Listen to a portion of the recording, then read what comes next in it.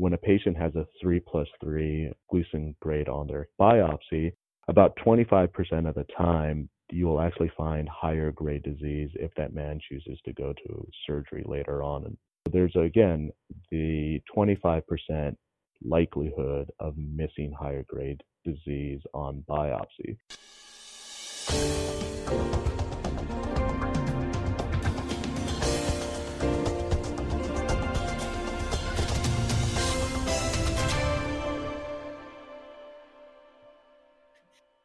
I'm happy to tell you that Anson, who is a medical science liaison from Genomic Health, has agreed to return and tell us about another very important genetic test that has been developed by Genomic Health. This test is for men diagnosed with both low and intermediate risk prostate cancer. The test is called the Oncotype DX Genomic Prostate Score Test. Welcome back, Anson, and thank you so much for being willing to come back and do another podcast with us. I guess the best place would be to, as far as discussing this test, is to understand where the test fits in, who it's good for, or basically what is low and intermediate risk prostate cancer. Sure, and thanks for having me back, Joel. Low risk prostate cancer is typically found on a PSA blood test. That's the first indication that the prostate cancer might be present. What ends up happening is that the physician will follow up with a biopsy of the prostate to determine the presence or absence of a cancer.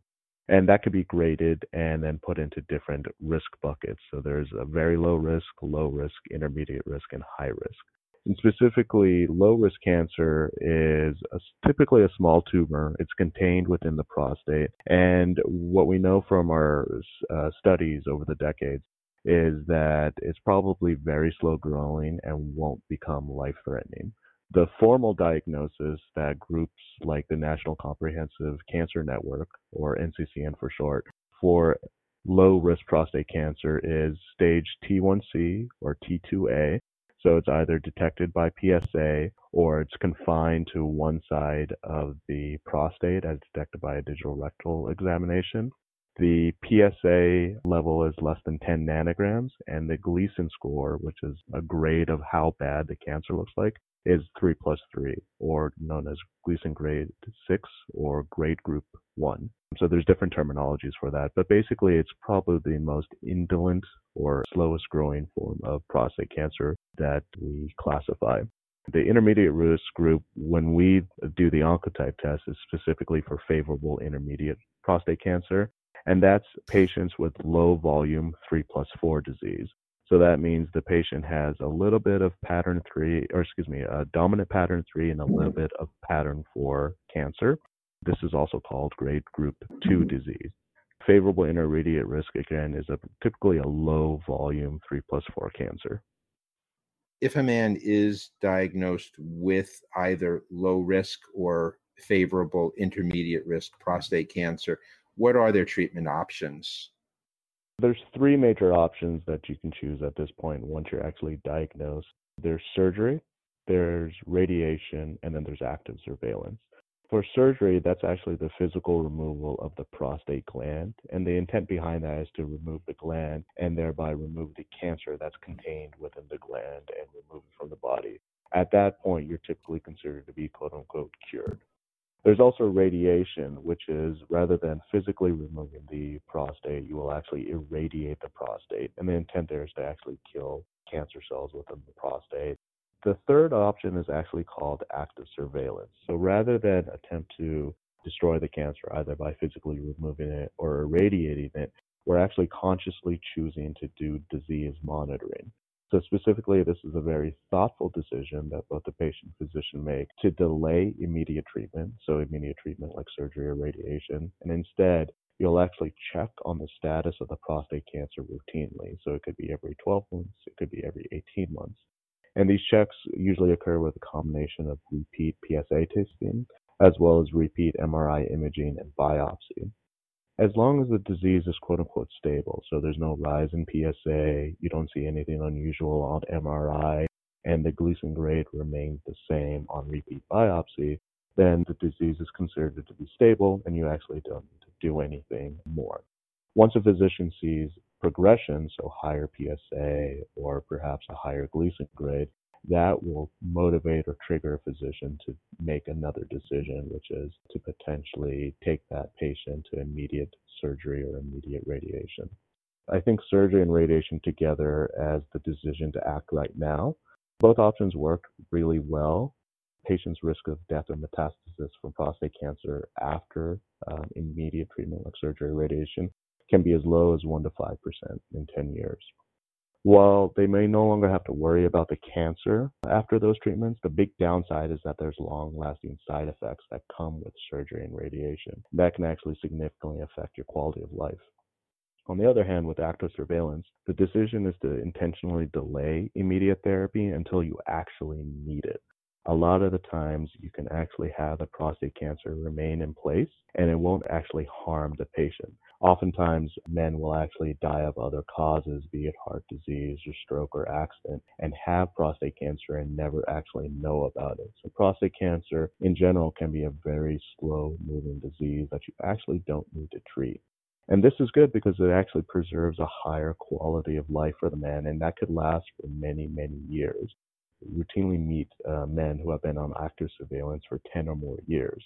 And that means 10 years with their prostate intact and not having to deal with the side effects from surgery and radiation. Of course, the downside to that is people do get anxious, and physicians also worry about whether or not they selected the right person to be on active surveillance, because there's always the potential for missing your opportunity to cure the patient of the disease rather than just simply monitoring it. You gave us an awful lot of really good information. If you do one of the more aggressive treatments, surgery or radiation, as you indicated, you're going to affect quality of life, but you're also going to hopefully not have to deal with prostate cancer going forward. And I think that's really important for people to remember. So it's basically quality of life versus not having to deal with the cancer again. And that's kind of the conundrum. We have Gleason grades where the cancer gets rated. We look at the PSA number and probably the PSA doubling time, which is the time it takes a PSA number to double in size or go from 2 to 4 to 8 to 16. And we look at where the cancer is and how much cancer is found on the biopsy. So we have all this information that we can use to make a decision. Where does the Oncotype DX genomic prostate score test fit into the decision-making process? This is a great question. What we know is that a lot of the tools that we currently have at our disposal are good, but they're not great. Insofar as the Gleason score has been around for 40 years, and it'll be around for likely another 40 years. It's a really useful assessment of the patient's aggressiveness for their prostate cancer. But what we know is that when you do a biopsy of the prostate gland, you're only sampling about 1% of the total volume. So there's a consistent worry, and it's potentially missing higher grade disease. When you look at large studies of 8,000 men or more, when a patient has a 3+3 Gleason grade on their biopsy, about 25% of the time, you will actually find higher grade disease if that man chooses to go to surgery later on. So there's, again, the 25% likelihood of missing higher grade disease on biopsy. So there's a limitation that what you're seeing on the biopsy is not necessarily representative of the disease in the prostate. And so what the genomic prostate score does is cover the gap and actually look for the likelihood of the cancer actually being much more aggressive than you think based on traditional measures. It's the same concept of judging a book by its cover versus actually reading the book. With the traditional measures of Gleason score and PSA and other modalities, you're kind of getting a general assessment of how they look, but the genomic prostate score is actually reading out the genetic signature of the prostate cancer itself. And that actually gives you a lot more insight into what the future behavior of that prostate cancer is going to be, and it far excels what you can get in terms of information content than these traditional measures that you mentioned. When this test was validated, what were the criteria? How do we know that it's a test that's going to give information that's going to either prevent someone from developing metastatic prostate cancer or being overtreated? The original validation of the test, it was actually really cleverly designed. We know that prostate cancer is actually a multifocal disease, which means that there could be different spots of cancer throughout the prostate gland itself. What I had mentioned earlier, if you take a biopsy needle and sample one part of the prostate, you can in theory be missing the actual high-grade speck of cancer, maybe close by the needle, but wasn't actually touched by the biopsy needle. What we did was develop a genomic score that was predictive of what the biology of the tumor is, regardless of what pattern you hit. So you can hit the lower grade pattern or the higher grade pattern, and you'll still get an accurate insight into the biology of the tumor. What we did to actually validate the test was we took a cohort of men from UCSF. These are all men that were diagnosed with cancer and then subsequently sent to radical prostatectomy within 6 months. What we did was blind ourselves to the actual outcome of the radical prostatectomy in terms of what disease the patient truly had, and we tested the patient's biopsies. Patients with high GPS scores, so the score is from 0 to 100, so the ones that had higher scores, well, sure enough, had more often than not had really bad disease on the radical prostatectomy, whereas the patients with lowest scores actually had low grade or indolent disease. So that was a validation of our test being able to predict, just using biopsy tissue alone, what was going to be in the actual rest of the gland. That was the original validation. We actually have newer data in actual active surveillance cohorts where men were put on active surveillance based on the GPS result. And we follow those men for several years, about 2 or 3 years. And the preliminary data shows that the GPS is still predictive of bad disease should that man be taken to delayed surgery. This is the first of its kind data, and it really shows that the GPS result was really good at identifying patients that had low-grade disease that you can just put on active surveillance versus men that you should probably take immediate therapy.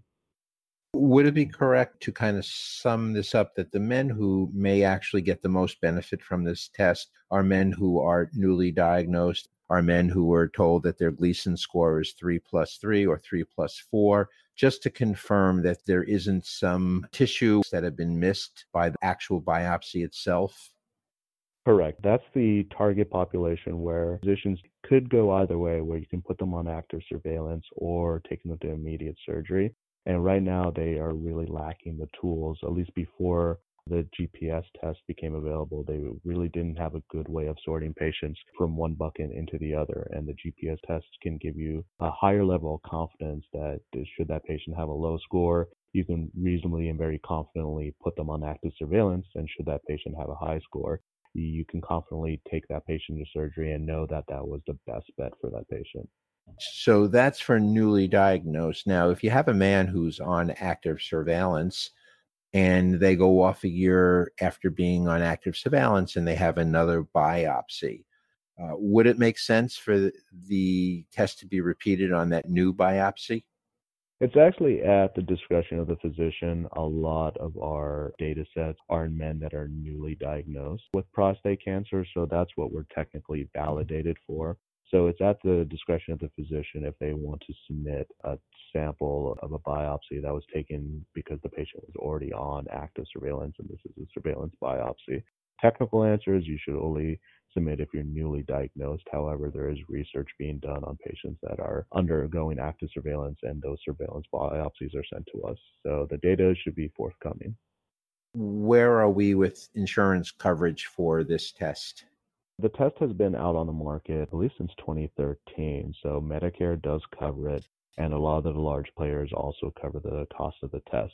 For the smaller payers that don't necessarily cover the cost of the test, the good thing is the company is very patient focused. We want to be sure that patients have access to this test. So we have a very good financial assistance program. Patients are welcome to call in and contact the company, discuss that, and our billing group can go into more details about that.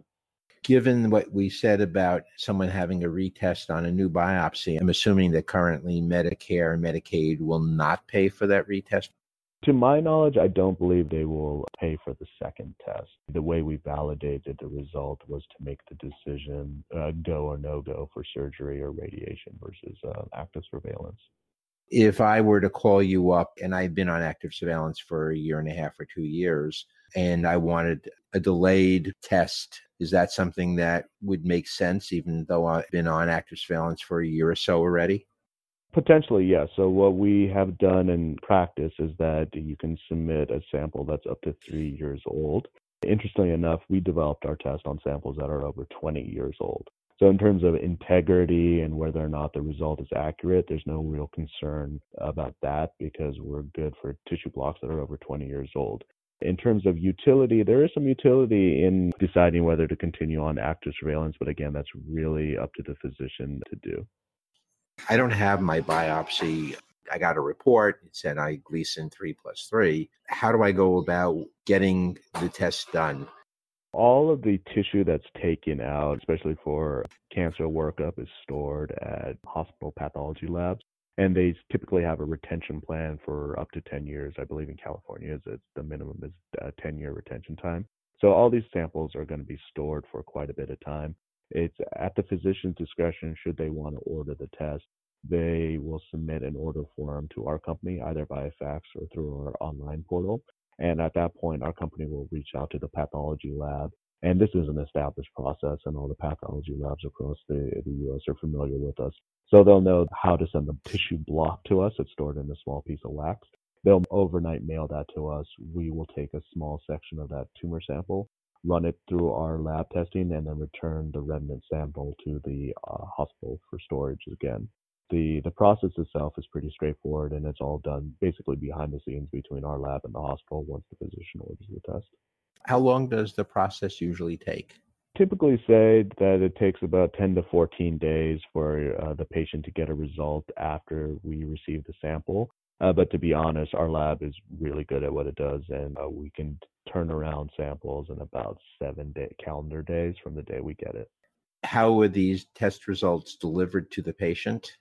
It'll always go from our lab to the physician's portal or fax to the physician's office. Then the physician will communicate the results to the patient. And it's about a 2-page report with the genomic prostate score, that value from 0 to 100 on the first page, as well as some additional data points like the percent risk of adverse pathology, and adverse pathology being what's the likelihood of me having high risk or non-organ confined disease in my prostate right now. If a man believes that he could benefit from the Oncotype DX genomic prostate cancer score test, how would they go about arranging for it? The test always needs to be ordered by the physician's office, so it would be to reach out to your urologist, and occasionally our radiation oncologist will also order the test. So once they submit the test order, we'll be able to retrieve the specimen and take care of the actual testing process itself. So ultimately it ends up becoming a discussion between the patient and your urologist or physician to get the test ordered. Is there anything else that we should talk about in reference to the tests that we have missed? I think one of the really important things to highlight is that there was a large study published about 3 years ago called PROTECT. This is really why active surveillance became a very viable alternative. They looked at is men with prostate cancer, and they were put into 3 separate groups. A group was given surgery, one group received radiation, the other group received active surveillance protocol where they were just monitored for their diseases I mentioned. When you look at the 10-year outcomes data, the outcomes were identical in terms of overall survival for all 3 groups. So you can literally do intense immediate therapy, which is a radiation or surgery, or simply do active surveillance, and all those men had identical outcomes. The limitation to this data is that when you look at metastasis-free survival, so how long did a man live without developing aggressive metastatic cancer, there was actually a separation in curves where the patients who received radiation and surgery did better by a slight margin, but significant margin than the active surveillance patients.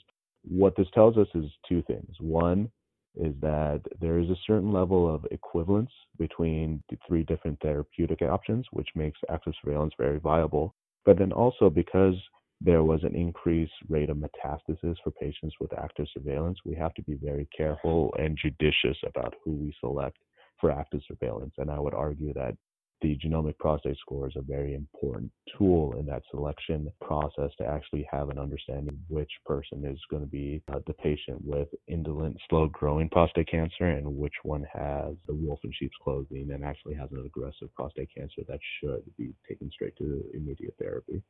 Men, as they're making a decision whether to do surgery, radiation, or active surveillance, if they can get more information that's based on real science, as this test is, they're going to be more comfortable in making decisions. And I believe they will also make better decisions. I'd like to see those men who could benefit from it avoid being overtreated and use the alternative active surveillance and preserve their quality of life, which also is important with treatment aspects of prostate cancer. Thank you again for joining us the second time. It's really generous of you to give your time to us. We appreciate it. If we have any other questions, I will send them on to you. This has been Joel Nowak from Cancer ABCs, along with Mr. Anson Theranil from the Genomic Health, and we've been talking about how to make a better decision on considering active surveillance as opposed to a more aggressive treatment for newly diagnosed prostate cancer, specifically for prostate cancer that, based on the traditional measures, have been called low risk, intermediate, or favorable intermediate prostate cancer. Thank you so much for joining us, and until our next podcast.